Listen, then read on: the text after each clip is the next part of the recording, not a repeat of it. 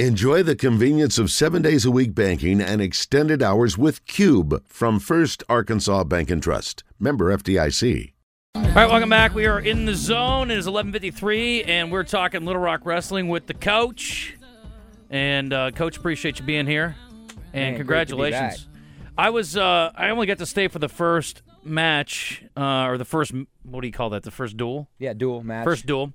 And when you guys, boy, I felt bad. Poor Bakersfield. Bakersfield came in here and just got absolutely throttled, and I was like, man, now you got to go back to Bakersfield, too. That sucks. Like, really bad deal.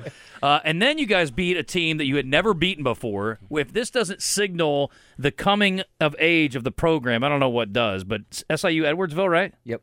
And a dominating performance. It was basically identical scores to what you guys did at Bakersfield. Yeah, we lost 2 matches.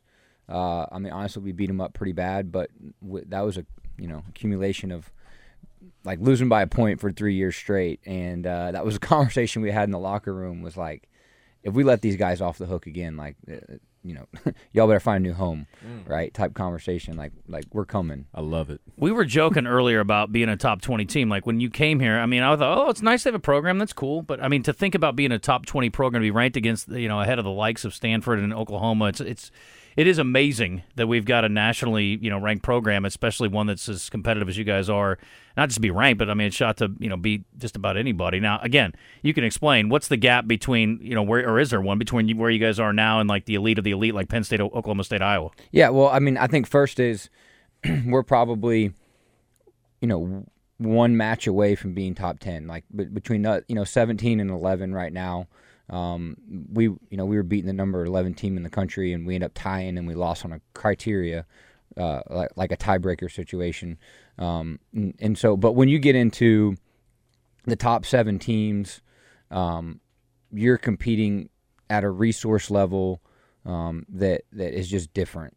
I mean, you take Penn State, no one actually knows what their budget is. It's just, I mean, it's unreal. Mm-hmm. How is that? Well, they have a guy. Okay. Everyone's got a guy. I say they're a public school, though. I mean, I was like, okay, well, what's this?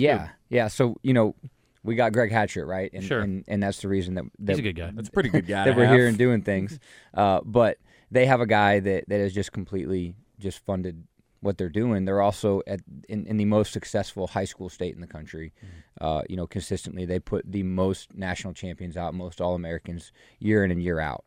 And everyone always said Penn State's a ticking time bomb, right? Like, because Penn, there's too much academics, and wrestling, we're not smart as some of these other schools. So Penn State has always been a ticking time bomb. But when you look at it, what the other schools like in Oklahoma State, they're probably I would say probably close to 10 times our budget. Okay. And so now it's not about the money, it's about what you can do with the resources. It's the recruiting, it's the NIL, it's the travel, it's the equipment you can get for athletes, and athletes see through those things pretty quick.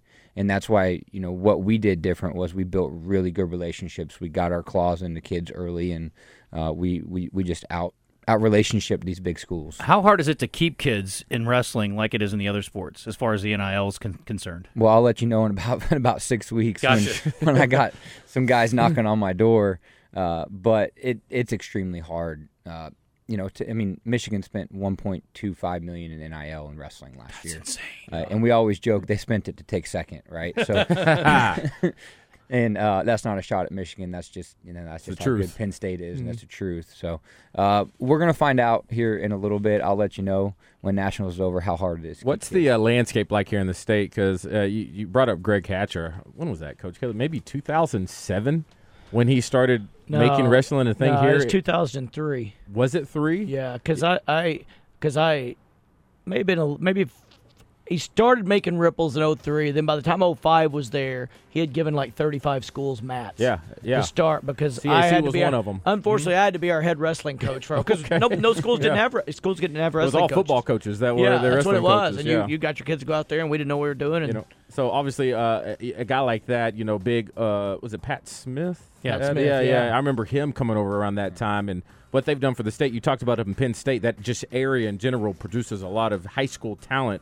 How's the state of Arkansas looking?